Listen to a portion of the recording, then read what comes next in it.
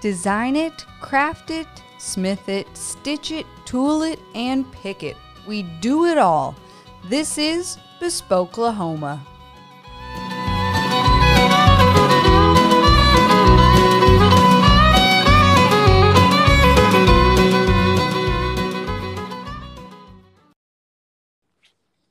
Musical intro by Allie Harder and Pig's Fly Shop out of Oklahoma City. Welcome to Bespoke-lahoma, broadcasting as always out of the Traditions Leathercraft Studios, 7500 West Reno, Suite 200, in the one, the only Oklahoma City, which I am loving being back in Tulsa. I won't talk smack, but I am loving being back in Tulsa. So looking forward to the holidays. We mentioned last week, Casey has got the Finished Good Room decked out with all of your last minute Christmas shopping needs. There will also be a couple classes upcoming. Our good friends Dee and Alan Cope from 1019 Leather are going to be doing like a holiday doorbell making class. Really cool, with a piece of leather with some jingle bells, super festive. There will be 2 classes to choose from. Saturday the 11th, so that'd be this Saturday from 1 to 3 p.m., or next Wednesday the 15th from 5 to 7 p.m.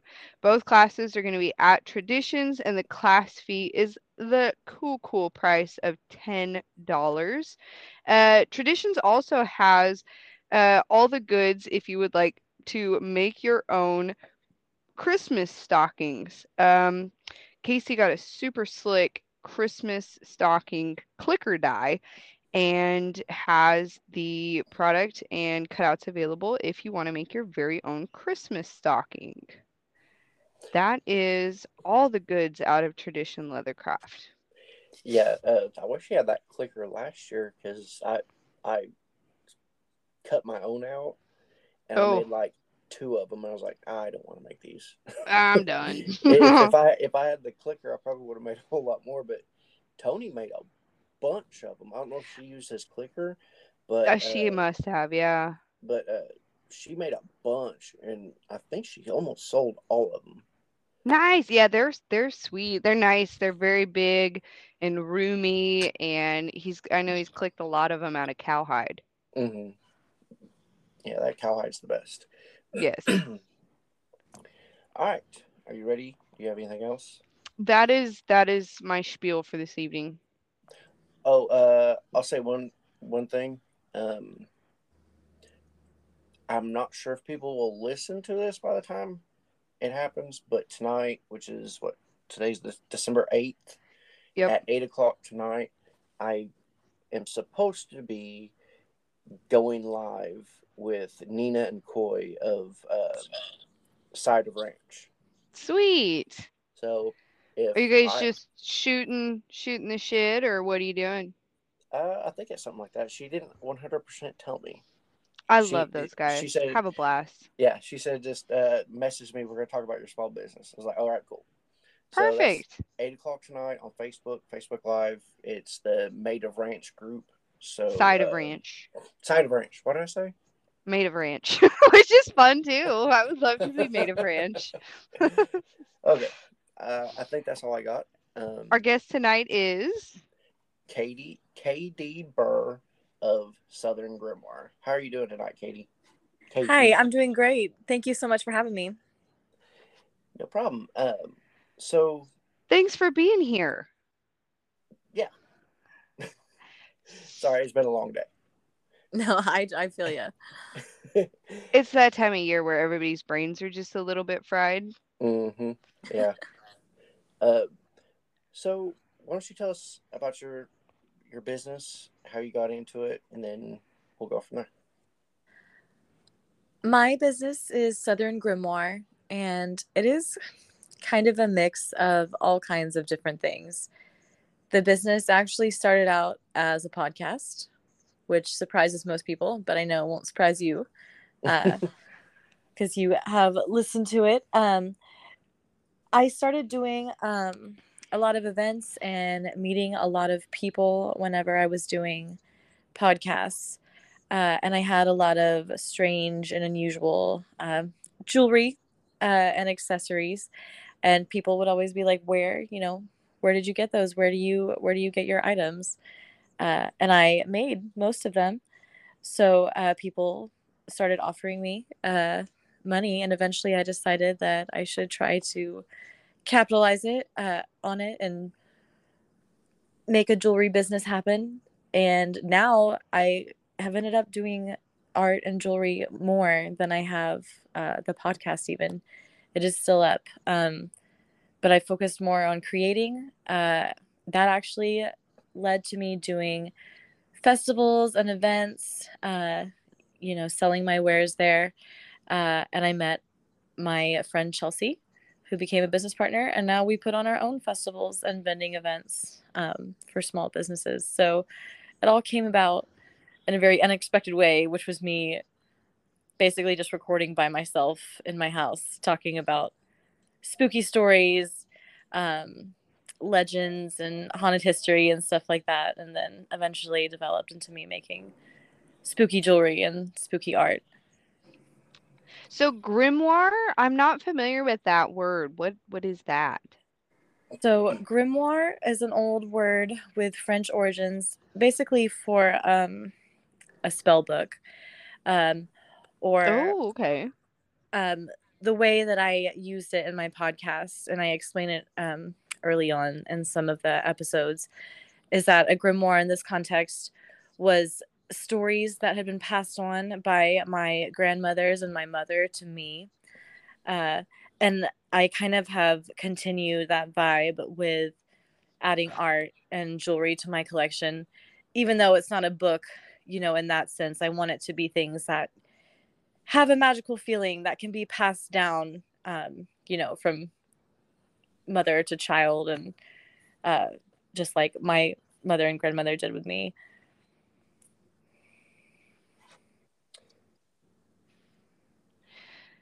So are you still doing the podcast? When did you start the podcast? Oh, goodness. So I started the podcast, I want to say it's been over 3 years ago. I still have it up online currently. I still get hits on it.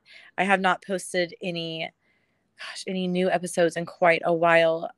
With the pandemic, I started homeschooling my children, and that really eliminated a lot of the quiet time that I had for recording, because they're here all the time.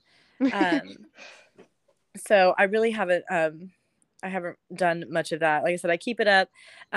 I post about, especially on Facebook, I post about the cases and the stories that I've covered, just because I want to continue to get visibility for those. But I was, it was this past year, I was on an Oxygen episode of Killer Siblings talking about one of the cases that I worked on and that I ended up doing a podcast episode over. So I'm still doing some podcast related things like that. I forgot that you were on that. Yeah, it was pretty crazy. Do you plan on going back to doing it or doing the podcast? I really would like to. It's fun. It is fun. It is just so time consuming. And with the way that I did my podcast, there was a lot of editing involved, and a lot of research, a lot of script writing. So it took up a lot of my time. I really took for granted like how much free time I had before the pandemic. So hopefully, maybe I can get my children back in school and get some free time to work on it, because I've got a lot of stories. I continue to read. I've continued to do research. I've got a ton of things that I'd love to talk about and a lot of stories I'd like to tell. So I would like to say yes. I would like to keep the podcast going for sure.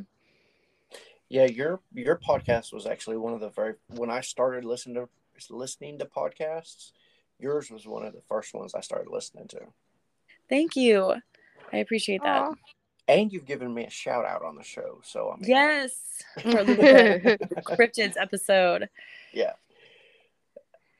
So I used to do a podcast that I did way too much preparation and editing on, and have since forlorn that because I have a baby now too, and kids take up an unbelievable amount of time. So it Yeah. kind of, the podcast that I was doing kind of got pushed to the side as well. But this one, like we say, it's totally live. We don't edit because nobody has time, and it makes it a lot more fun because there's no scripting pressure, there's no editing pressure. It's just what we get, and it's a lot of fun.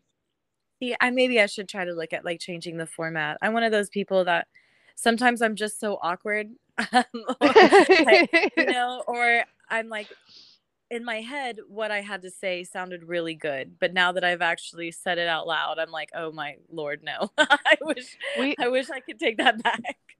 We have many excusable brain farts on this show, especially as busy as everybody's been, and we were kind of under the weather there for a little bit. Yeah, a lot flies. So you have switched gears then to the jewelry. Tell us about your jewelry. I obviously have thoroughly creeped your Instagram by this point. But go ahead and tell our listeners about what you make. I have always been really fascinated with insects and bones and all kinds of basically creepy stuff. Like Halloween is a large part of my personality. My house is decorated for Halloween all year round, inside and outside. Yeah. Like it's always Halloween over here. So I like to look at things in nature and keep them as close to, like their natural form or what they would have looked like in life whenever I make jewelry. So I have a process using resin where I preserve insects like butterflies, moths, beetles, cicadas, you name it. I can preserve them to where they're durable enough for wear. Like you can knock them against the wall or the table. I do that as my whole little presentation thing when I'm out vending.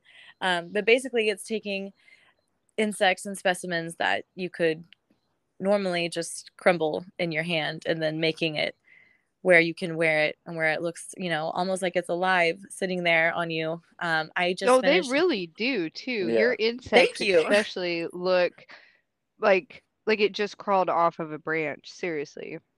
See, that's exactly what I'm going for. Like I love nature. Like I love all kinds of creepy crawlies. So I just think it looks like really, really fantastical and enchanting. Like whenever you can just, look like some kind of whimsical insect has just posed itself on you. I've done like tiaras and crowns and things before. Also like with insects. If it looks like something that you would wear like in Lothlorien, like then I've done the job. Like I wanted to look like at home, in a fantasy novel or something. Yeah, like the kind of not medieval. What is the word I'm thinking of? Almost like it's like almost like at the like something you'd see at the Renaissance fair. Yeah, it is kind of Renfest. Yeah, Renaissance, I guess. Kind of deal. I like some of the stuff that you've done with the porcupine quills. It has like a very kind of like dragons and Game of Thrones feel to it. Right. Gosh, I would have to really go like far back, but when I first started making jewelry, like I said, this was 3 or 4 years ago. I did some like great Game of Thrones inspired pieces, and those actually did very well. But I love using all different kinds of mediums.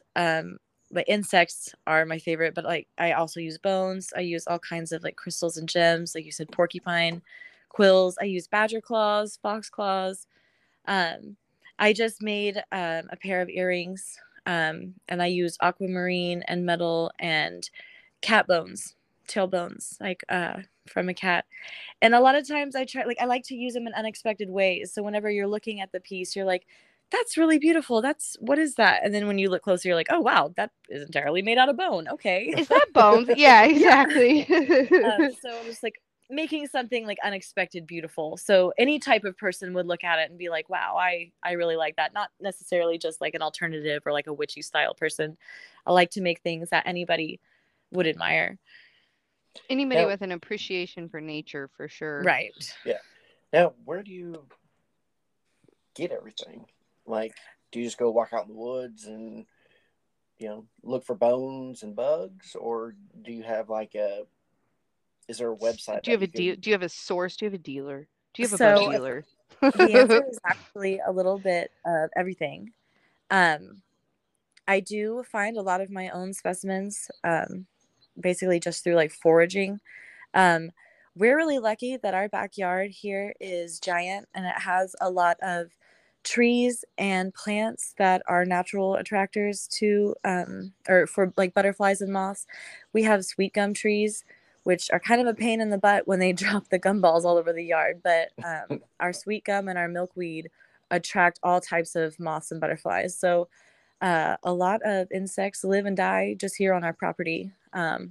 Lucky is kind of a weird word for it, but in my case, it is lucky.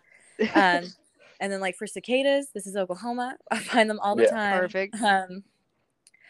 I am also very lucky because I have amazing friends. Whenever they see something, like I'll have friends be, I found this butterfly on my walk. Or I have even more dedicated friends who'd be like, I found this raccoon on the side of the road and I threw it in the back for you. Do you want the bones? I'm like, I do. In my backyard, my husband built what we call the dead box. And basically it's a natural decomp station for me to put, animals that we found and foraged so they can have time to naturally decompose back there. And then I typically will, use elbow grease and peroxide to clean and whiten the bones whenever I'm ready to use them for jewelry or art. For more like exotic specimens, things that, you're not going to find in the United States, I do use various dealers that I've met in groups online. I will be honest, however, I am starting to phase out a lot of those just because it's gotten to the point where it's really difficult to be sure if those people are actually getting their specimens ethically. So I've really kind of changed, like the criteria that I use for who I'm going to order from. Because unfortunately, like I said, sometimes you just can't guarantee that those specimens were procured ethically. So as much as I can, I try to make sure that the things I use are things that have come from around here that I found myself or that have come from somebody I know. Yeah, I was wondering that about the Emperor Scorpion. Right. That is really cool. Thank you. Gosh, it took forever to make. So do you actually encase the whole creature? In a case like that, do you encase the whole thing in resin? Yeah. Wow. And basically it's like really, really, it's many tiny layers. Thin layers. Just to try to keep the color uniform, to try to keep the shape the same, and then doing it enough to where, like I said, it's durable and you're not going to accidentally crush it. Do you sit there and brush the stuff on, or like just immerse? So like I have a process, and it kind of differs actually depending on the insect, because each insect surface is different. So I have to have a different method for each. Like you have to be a lot more careful with like butterflies and moths because they're so thin. And really any kind of liquid on their wings makes it so heavy that they can rip. So like what I do for them is different than what I do for things like beetles and cicadas, like that are a little bit tougher. I don't go into detail mostly because I have a ton of people trying to copy what I do. Oh, that's fine. We totally appreciate that. Yeah.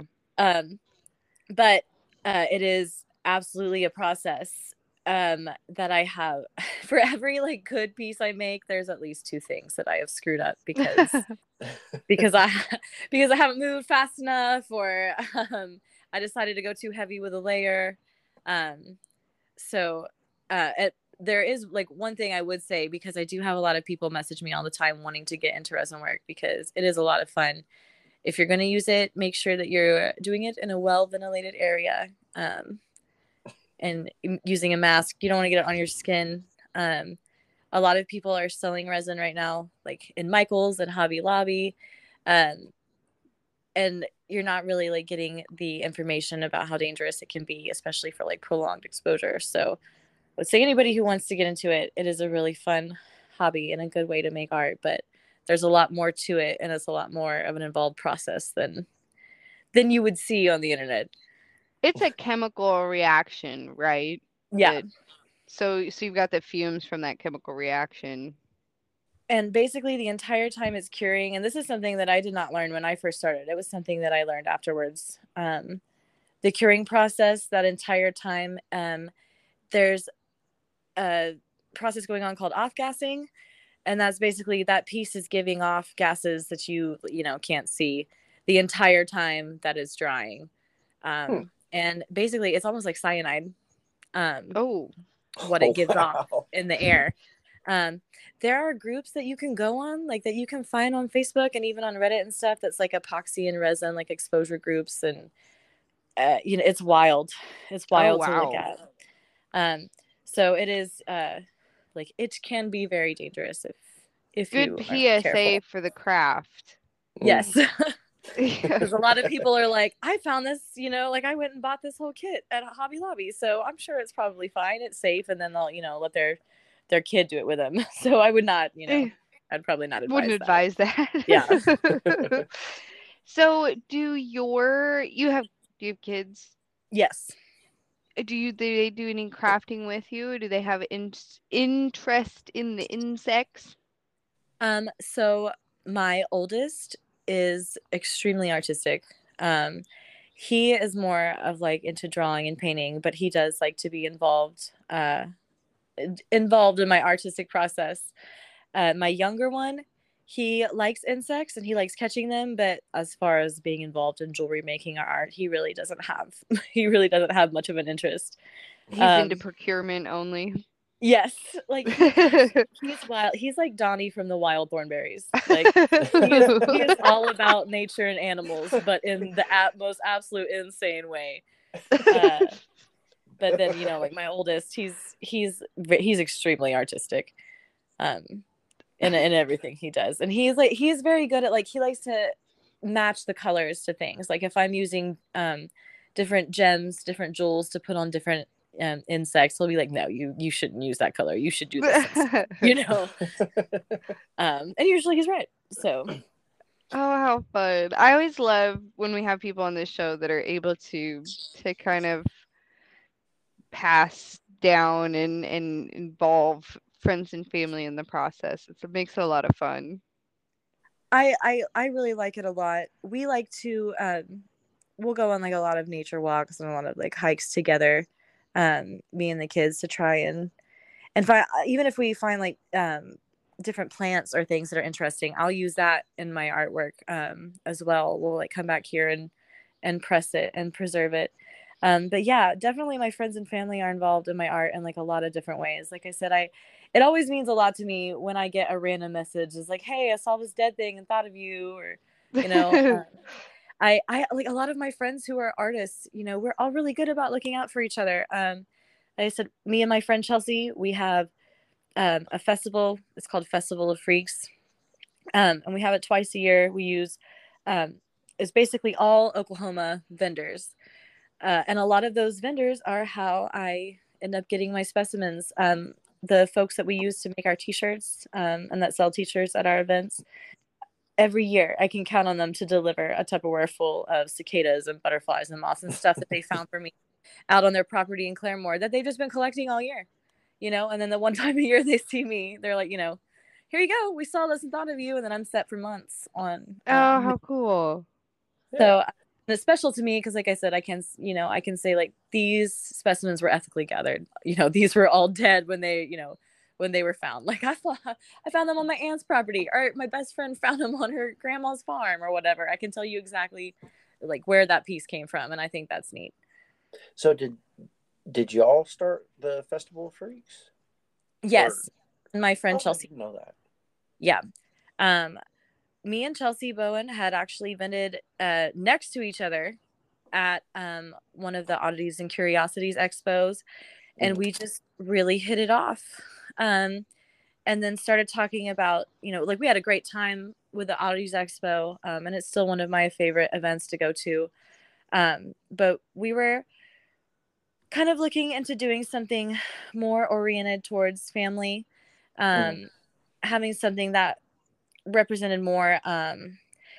We offer a range of products that have a lower price range, basically starting at a lower price range. I know, like with her art, with Chelsea's art, and with my art, a big thing with us is affordability, because when we were growing up, we would always want to, collect art, collect jewelry that we liked, and we would look at the price tag and be like, "Oh man, this is beautiful, but we can't afford this." So, our whole thing is trying to walk the line between making something beautiful, making money, keeping our business going, but also being really accessible to everybody in this area and being really affordable. And, we want everybody to be able to enjoy our items and enjoy our events. And it's been, our events have been a pretty big success so far. Everybody seems to have a really good time. And I know all our vendors are usually happy. So well, I can appreciate the affordability. I think it was a Renaissance Festival. I don't think it was the Oddities and Curiosities. I have not been to that one yet, but that is on my to-do list. What, the next one's in April? Yeah. Yeah, yes. So that's on my to-do list. But I think it was a Ren Fest, and there was a booth where they like had made scenes out of bones, and there was one under a glass dome, and it was a mouse skeleton that was like peering up and sniffing a rose. And wow. I was like, oh my God, I need that. And then it was like $2,800. And I was like, maybe I don't need that. Right. So that's what I love about your stuff, is that you really do have the accessibility of just those cool little pieces. I'm huge on like the little things that bring you joy. And to be able to send somebody home with this awesome little curio that brings them joy is what a blast. Exactly. See, I'm glad that you appreciate that and that you see that. Like that's what it's about for me. Because like I said, there were so many times that like I would see something that I thought was absolutely magical, and I never would have been able to afford it in 100 years. So, I come home and I try to think, could I create something, in my own vibe that like made me feel the same way, that's similar in a way that could be affordable for other people, and I think, I think I have a pretty good variety of products like that for people, like whether they're, looking for a snake or a hedgehog or, any type of insect, under the sun. I have most of those things. I was looking at your spider web pendant, and that was the one that I was like, how did she do that? Because I have never done anything other than wad a spider web up into a tiny ball on my face. So I was super curious how you managed to get a spider web in a pendant. So that is one of the activities that I actually was able to do with my children. Oh. We have a bunch of orb weaver spiders in our back. I mean, we have a lot of spiders in our backyard, but we've got a lot of orb weavers. And so if you're familiar with orb weavers, they're the ones that have the really giant, beautiful webs. So pretty much we would spray the web and an unoccupied web, so no spiders were harmed, and maybe no homes were stolen. Right. So you spray it with like spray paint, and then we use different types of paper, but basically just like a really thick or like fancy cardstock, and then would just come behind the wet spider web. It's almost like there's probably an easier way to do it, but really we just got the motion down to where like when the spider web was wet, we just pressed it quickly like against this cardboard paper or cardstock paper. I mean. And then it would be stuck to it. And then after it had dried sufficiently, then I would spray it with like a sealant. And then after that, I could cut it into shapes and work with it, as long as you're like delicate with it, and you're careful like not to disturb it too much or peel it off the paper. Then I would go through the whole process of preserving it in resin and making a pendant. Very cool.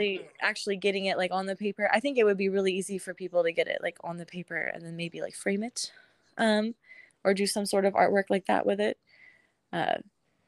So it's and if you could find a whole like intact orb weaver, because they make spectacular webs. Yeah, they do. We have a lot of do a giant one. Yeah, that's what I was thinking, is if you could get like a poster board size piece and capture like the entirety of the web, because we have a number of different kinds of orb weavers here, and most of them are smart enough to put their webs up high. Right. But every once in a while you'll get one that is like directly at face level. Right. Which is really bad, but it would be really good if you were trying to capture a web. You may have given me an idea here, Katie. I may have Let to me try know that how next it year. goes. Yeah. Of course, all of ours are pretty much occupied. We have very, very busy orb weavers. I'm gonna end up getting a video message.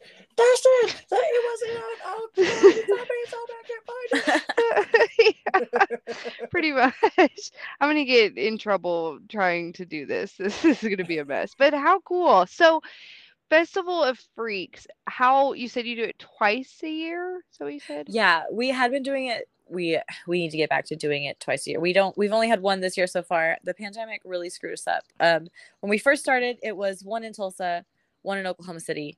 And then, like I said, the pandemic kind of messed up our schedule. We just had one in Oklahoma City. I am totally blanking out now. It was right before Halloween. Thanks. My husband was helping me out. I actually was unable to attend because of another thing that I offer through Southern Grimoire. I'm actually an ordained minister now, and I've started doing alternative weddings. So I do like wedding packages. I don't know, like I can officiate, but then I'm offering, like, I've got a lot of spooky witchy wares for decorations and such for weddings. And the wedding that I did on the day of Festival of Freaks, I was the officiant. I did the centerpiece. I did all of the bridal jewelry. I made a tiara. I know there's some other things I'm forgetting. But basically my husband was sent to Festival of Freaks to be me for the day and to help run that. So I've had the candle burning at both ends for a while. I'm lucky if I even know what day it is. But yeah, so that's another thing that I'm doing, is trying to get the wedding side of things going, or not even just that, like any type of event, I guess. What are some of the vendors that you have there at Festival of Freaks? I know there's probably more than you can remember, but like some that you like might know. So off the top of my head, Blood, Sweat, and Teas.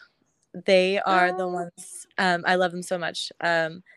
It's my friends Eric and Brittany own it, and they print t-shirts, and their original designs are amazing. You cuss, right? I can cuss on here, right? Okay. Yeah. Oh yeah.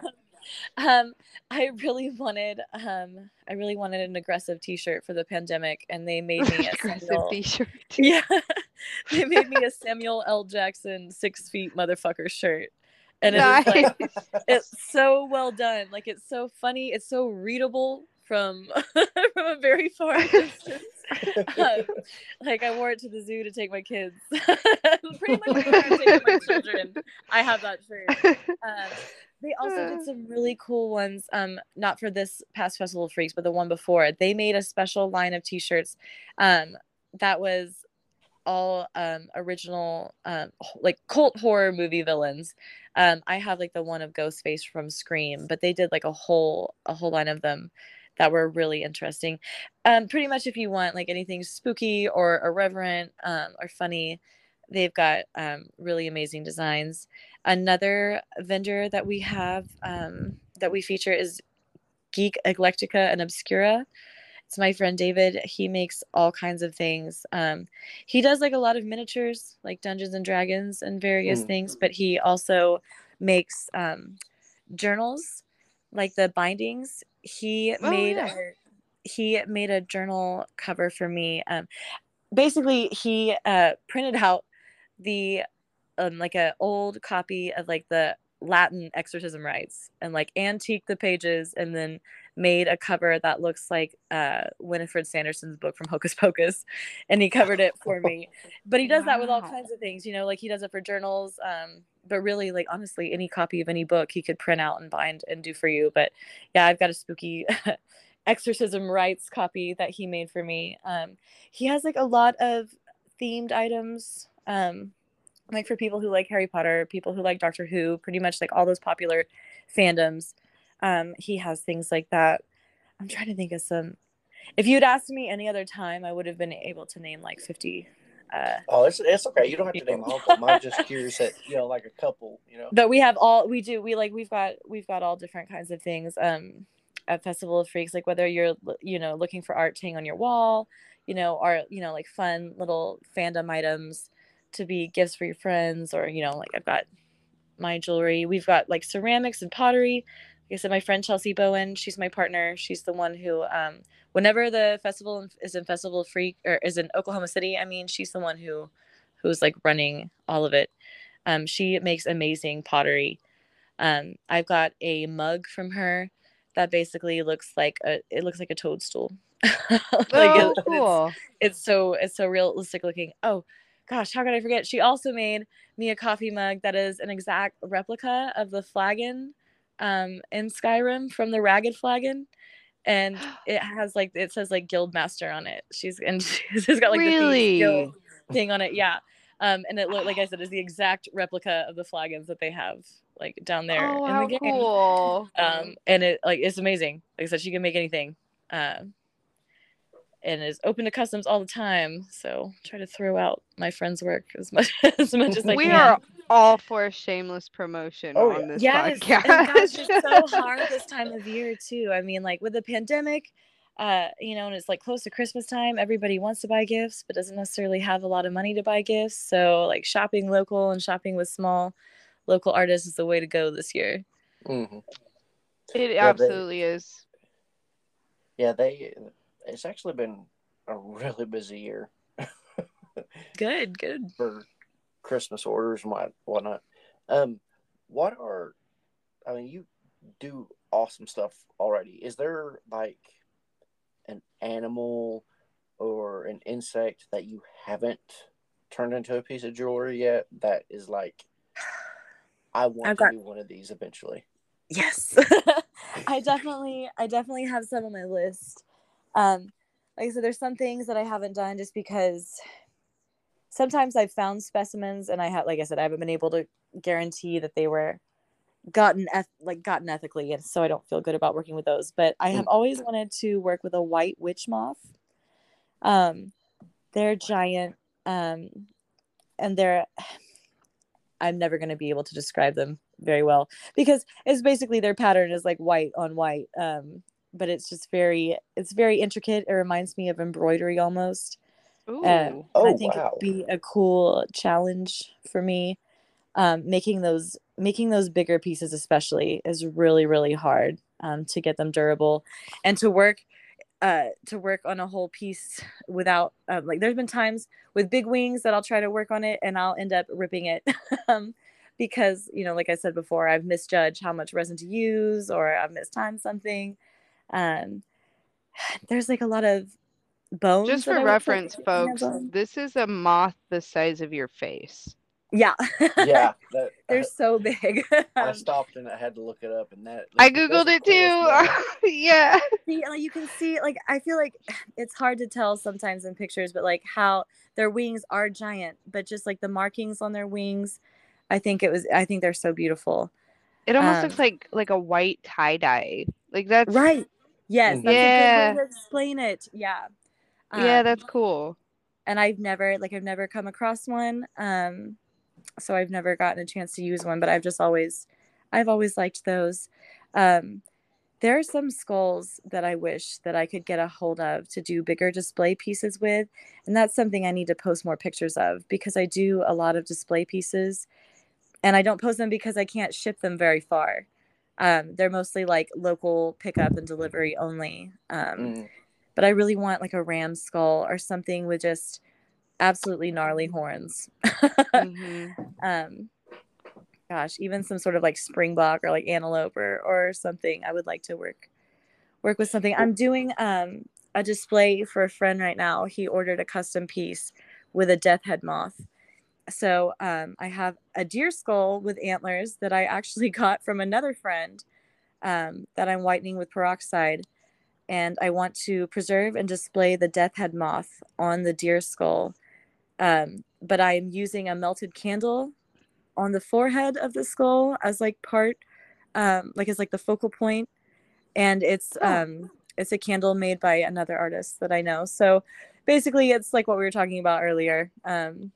It's going to be a piece that has been made just because, like, with a bunch of items from my friends. That's really cool.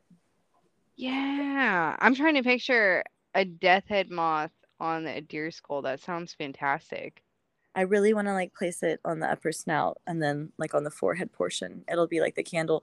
We basically we're trying to design it together. My friend and I, like, he wants it for a piece on his altar, and he wants it to look like it's something that has been like used in a ritual. So that was one reason like we to wanted to do age it a little bit. Yeah. And So like, we want like the dripping wax on it and like the candle, and then do some like aging on like the skull itself. But yeah, so I do like a lot of pieces like that as well. But that's something, you know, like if you come to my shows and you stop by my table, you know, you get to see some of those pieces, but I don't usually post a lot of those.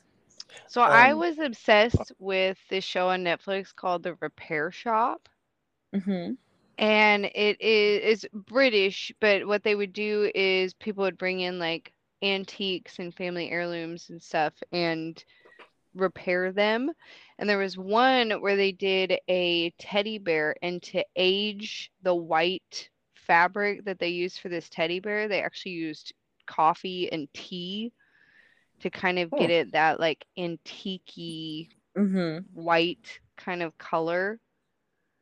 I'm having a blast just thinking about all the projects that you do, just because like I live in the country, so we have like lots of nature and critters and stuff, and I've always had a bit of a fascination with skeletons and stuff too. So let's You have tons of art supplies then just waiting for you to use.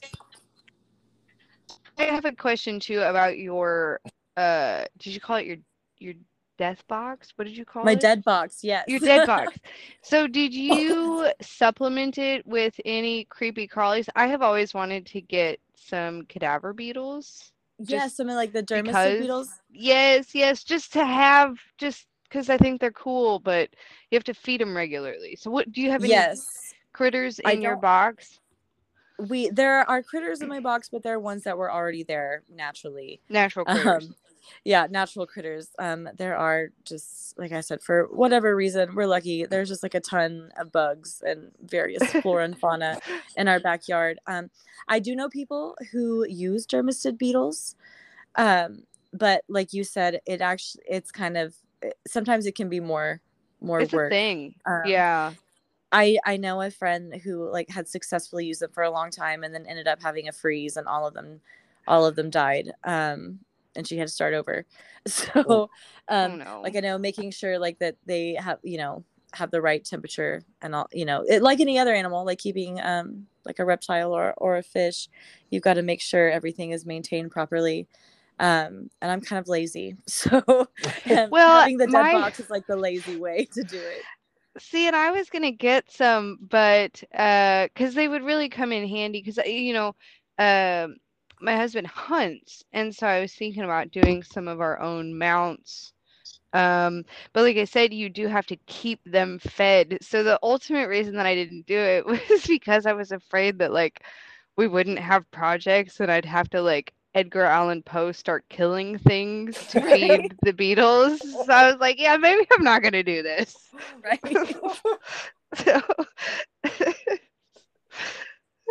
So your skull pendants. Enough about my weird things that I want to try. Your skull pendants, are those skulls that you have also, do you do the same process with those as you do with the insects, or it's an actual skull that you've coated with resin? So it is pretty much the same. They are real skulls, and then I do go ahead and coat them with like a resin or epoxy to make sure they're just extra durable. The bones are obviously they're stronger than the insects are, but I still just like to make sure that everything I have is going to be something that lasts. I'm really hard on my jewelry, particularly with the lifestyle I lead with my 2 children. So pretty much it has to pass my test. Like if it's something that would survive a few days on my person, then it is durable enough for me to send out into the world. I did want to say though, if you are gonna start your own bones and cleaning, you can use sodium percarbonate. That is something that I have not purchased myself yet, but it was recommended to me by like a legit taxidermy artist, somebody whose level like I hope to reach one day, because she told me that I was wasting my time with peroxide. You can buy large bags of sodium percarbonate, and she said that that is what you want for large projects. So if you're looking at doing like mounts and things from stuff your husband has brought home, you might want to check that out. Yeah, that would probably be a little lower maintenance than beetles. It is very low maintenance. Put it in like a tub. Get like one of those giant tubs that you would use for like putting away clothes in your attic or something, and then you can just throw the bones in there, pour the sodium percarbonate on top of it, and then just wait. See, and I live in the country, so there's nobody to ask questions about bones in tubs. So right? It's perfect. Right. You can just mind your own business. Yep. Don't worry about what's in the tub. Have a nice day. So have you done any work with fossils or anything like that? Gosh, I have a lot of really cool fossils that I need to use. I just did a couple of pieces with ammonite fossils. I really like working with those. I had some that had been opalized, so they were really beautiful and brilliantly colored. And those are like the spirally shell things, right? But I also have some trilobite fossils. I have a mosasaur tooth. I have Spinosaurus teeth. Were a gift from a friend. Pretty much, like I said, I'm so lucky. Like a lot of my friends are just like, "Hey, I found this really weird stuff, super cheap, and I thought that you needed it." I've got fossilized, like I've got a fossilized dinosaur egg that I would love to do something. It'll probably end up being like some kind of display because it's way too large to make into jewelry. But like the claws and the teeth that I have, I could easily make into something neat. Like pretty much anything like that. Oh, I have Darwin glass. Have you heard of Darwin glass? No. Everyone was losing their mind over moldavite, which moldavite is very cool. Like, but basically like moldavite and Darwin glass, they're tektites, which just means that they are made out of materials that came off of an asteroid or a meteor. So I have some crystals, and they're Darwin glass, and they are stones that were formed after a meteor hit a crater I believe in Africa, the ones that I have. So I have some of those. It's just space rocks, basically, that I'd like to make some jewelry. I've got human bones that I would like to make something out of and just haven't yet. They're just like sitting around. Now, how did you manage that one? You can get human bones legally in a variety of places. My finger bone and skull shard I got actually from someone at the Oddities Expo. But then some of my other human bones I got from a shop called the Bone Room. Okay. And you can look them up online. They're sold out of a lot of things right now because it's the holidays.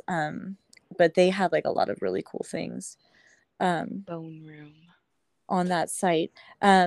If they have any left, I thought it was really cool. They were offering these like little collections of various items that were found in this ghost town in Arizona. So it was pieces of like very old like pottery and like matchbooks, coins, like different things that they had found in homes like in this old ghost town. And I thought that was really cool. Oh, that is cool. So I was like, you could make cool jewelry out of that, you know, like this is somebody's plate from, 1875 or something. But they have a lot of cool things like that. So it's a neat place to check out if you want a gift for somebody with unusual tastes. I was going to ask if did you know about the white-tailed deer law in Oklahoma? No, this is probably something I need to know. Yeah. So, I don't remember the specifics, but like the short of it is like you can only sell like deer antlers that are not attached to the skull plate. No kidding. Okay. I was at the Junk Hippie in El Reno a few years ago, and these ladies had a booth, and they had a whole bunch of different stuff, but they had 3 big buck skulls that they had like blinged up and painted turquoise. And I was like, oh, that's really cool. And about an hour later, I saw the game warden walking out with them. No. Yeah, because they were trying to sell them. I believe it though. But I mean, that probably comes from a place of ethics, because if it's not on the skull plate, it's most likely a shed. So right. Yeah. Like, there are a lot of things like that. Like lots of rules and stuff that you have to be aware of, like particularly with birds. Like with the Migratory Bird Act, most bird species are protected. So like if you're seeing birds or something in my work, those are typically something that are from out of the United States. Really? Or yeah. Like I use rook bones, and I've gotten a lot of those. I've gotten some from friends in Russia, and then I've got somebody that I buy things from sometimes in the UK. But basically, when I do use bird bones, it's from birds that are like considered a nuisance or a pest. Or like you can use like starlings. They're an invasive species, like that aren't native over here. So like birds like that aren't protected, but most migratory birds over here, like you wouldn't be able to use in art, at least not legally. Even if you find it dead? Is it too risky? Even if you find it dead, which is, it happens. I see it on one side, and on the other side I don't see it. I hate to see something and be like, oh my gosh, that's so beautiful, I could use it, but it's not worth the risk. Like owls and hawks and things like that, falcons, you're not supposed to use those. There are some really obscure laws and like loopholes, but overall it's not worth, like you're saying, Dustin, it's not worth getting raided by the game warden. I know. I was looking into doing some things with like hawk and eagle feathers, and kind of decided against it because if I remember correctly, you had to be able to prove to an official like how you procured it. So like if you went walking and found the feathers, you would have to actually find some way to prove that it was a found item. And it's like, well, that seems like a lot of effort. That's a lot of work. Well, I think with eagle feathers, like I could be way wrong, but I have a friend who's Native American, and he could have just been pulling my leg. But it's possible. I mean, that is very, very possible. But I was told that like Native Americans could possess hawk and eagle feathers. I think you might actually be right on that. I think there is different, but that's from a federal kind of level. Right. Yeah. And like with deer meat, you cannot sell or trade deer meat or any kind of wild game meat. Yeah, you can't sell or trade. Interesting. But see, and that's something I'm glad that you brought that up, KD, because that's something that I wouldn't have thought of right off the bat, was the legality of the craft. Interesting. It was something like that and I didn't even know about like this deer law, so I learn all the time. I'm in like a bunch of groups for people with similar interests, people that are into taxidermy or like just like bones for decor or whatever. That's how I learned about the Migratory Bird Act, because somebody was like, well, I found like a robin and they're like, nope, you absolutely cannot and will don't not do that. So I'm like, oh god, okay, well, good to know then. And then gosh, but if you're interested in things like that, like joining those groups and seeking them out, you know, like on Facebook or Reddit or whatever, is really helpful. Like there's just so many random things to learn. Because I see armadillos all the time, and I really wanted to grab an armadillo and work with one, but apparently they carry leprosy. It is like a rampant problem in the armadillo community. So you have to be like extremely, extremely careful. And I don't know if I don't know the ins and outs of, you know, handling an armadillo with leprosy. So now, like, I don't even know. So it's not even worth it. Yeah, but if I had not been warned about that, then my happy you ass might be a leper. would have been down by the right? I would have been down by the side of the road, thrown in a trash bag, like, you know, like free bones, you know, because I didn't know any better, you know, like there's like all kinds of stuff like that, because I, you know, like I never would have known that or thought of that if somebody wasn't like, hey, no, you don't want to pick up random armadillos. So one of my favorite like foraging and like roadkill stories was I went to college in Stillwater, and it had been, you know, I got wrapped up in college life as a freshman. It had been a while since I had been back home. And like I told you before the podcast started, I just tell everybody that civilization drops off in between Stillwater and Tulsa, and that's where I live. And one of the first times that I went home while I was in college, I was driving down this back highway to get home and stopped at a stoplight. And there is these two old gentlemen with beards, overalls, and no shirts on, like under the overalls, cutting the tail off of a dead raccoon on the side of the road. And I was just like, it's beautiful to be home. You know? Oh my God, only in Oklahoma. Only in Oklahoma. Yeah, it was priceless. Well, Dustin, do you have any more questions? I think that's about all I have. Yeah, I think we're about out of time. Yeah, would you like to plug your business podcast? Yeah. And where can we find you? Thank you guys for letting me ramble for so long. So probably the best way to find me, I am Southern Grimoire on Facebook and Instagram. You want to spell that? It's SOUTHERNGRIMOIRE. Grimoire. I love that word now. Thank you. People are either like, that's really interesting, I like that, or they're like, I am never in 100 years going to remember whatever that name is. If you are into TikTok, I do have a TikTok. It's Bugsy Burr. Bugsy is my nickname for obvious reasons. So you can find me TikTok, Facebook, Instagram. I am doing buy one, get one half off the closer it goes to the holidays. And that does include custom pieces. So if there's like a bug or an insect or a skull that you've really been wanting and you don't see it on any of my pages, then message me because I might have it. Cool. Awesome. Oh, speaking of TikTok, I right before we got on, I saw a video, and it kind of correlates with yours. This guy, he had took borax and boiled it and put a deer head in it and made borax crystals all over this deer head. What? They're really cool. I will say borax crystals are beautiful. They over long periods of time, they tend to like disintegrate. Those aren't like, so they're not like necessarily great long term. If you're going to do that, you're going to want to use like some sort of sealant or something to keep those durable and intact on the piece. But that is super cool. I love seeing stuff like that.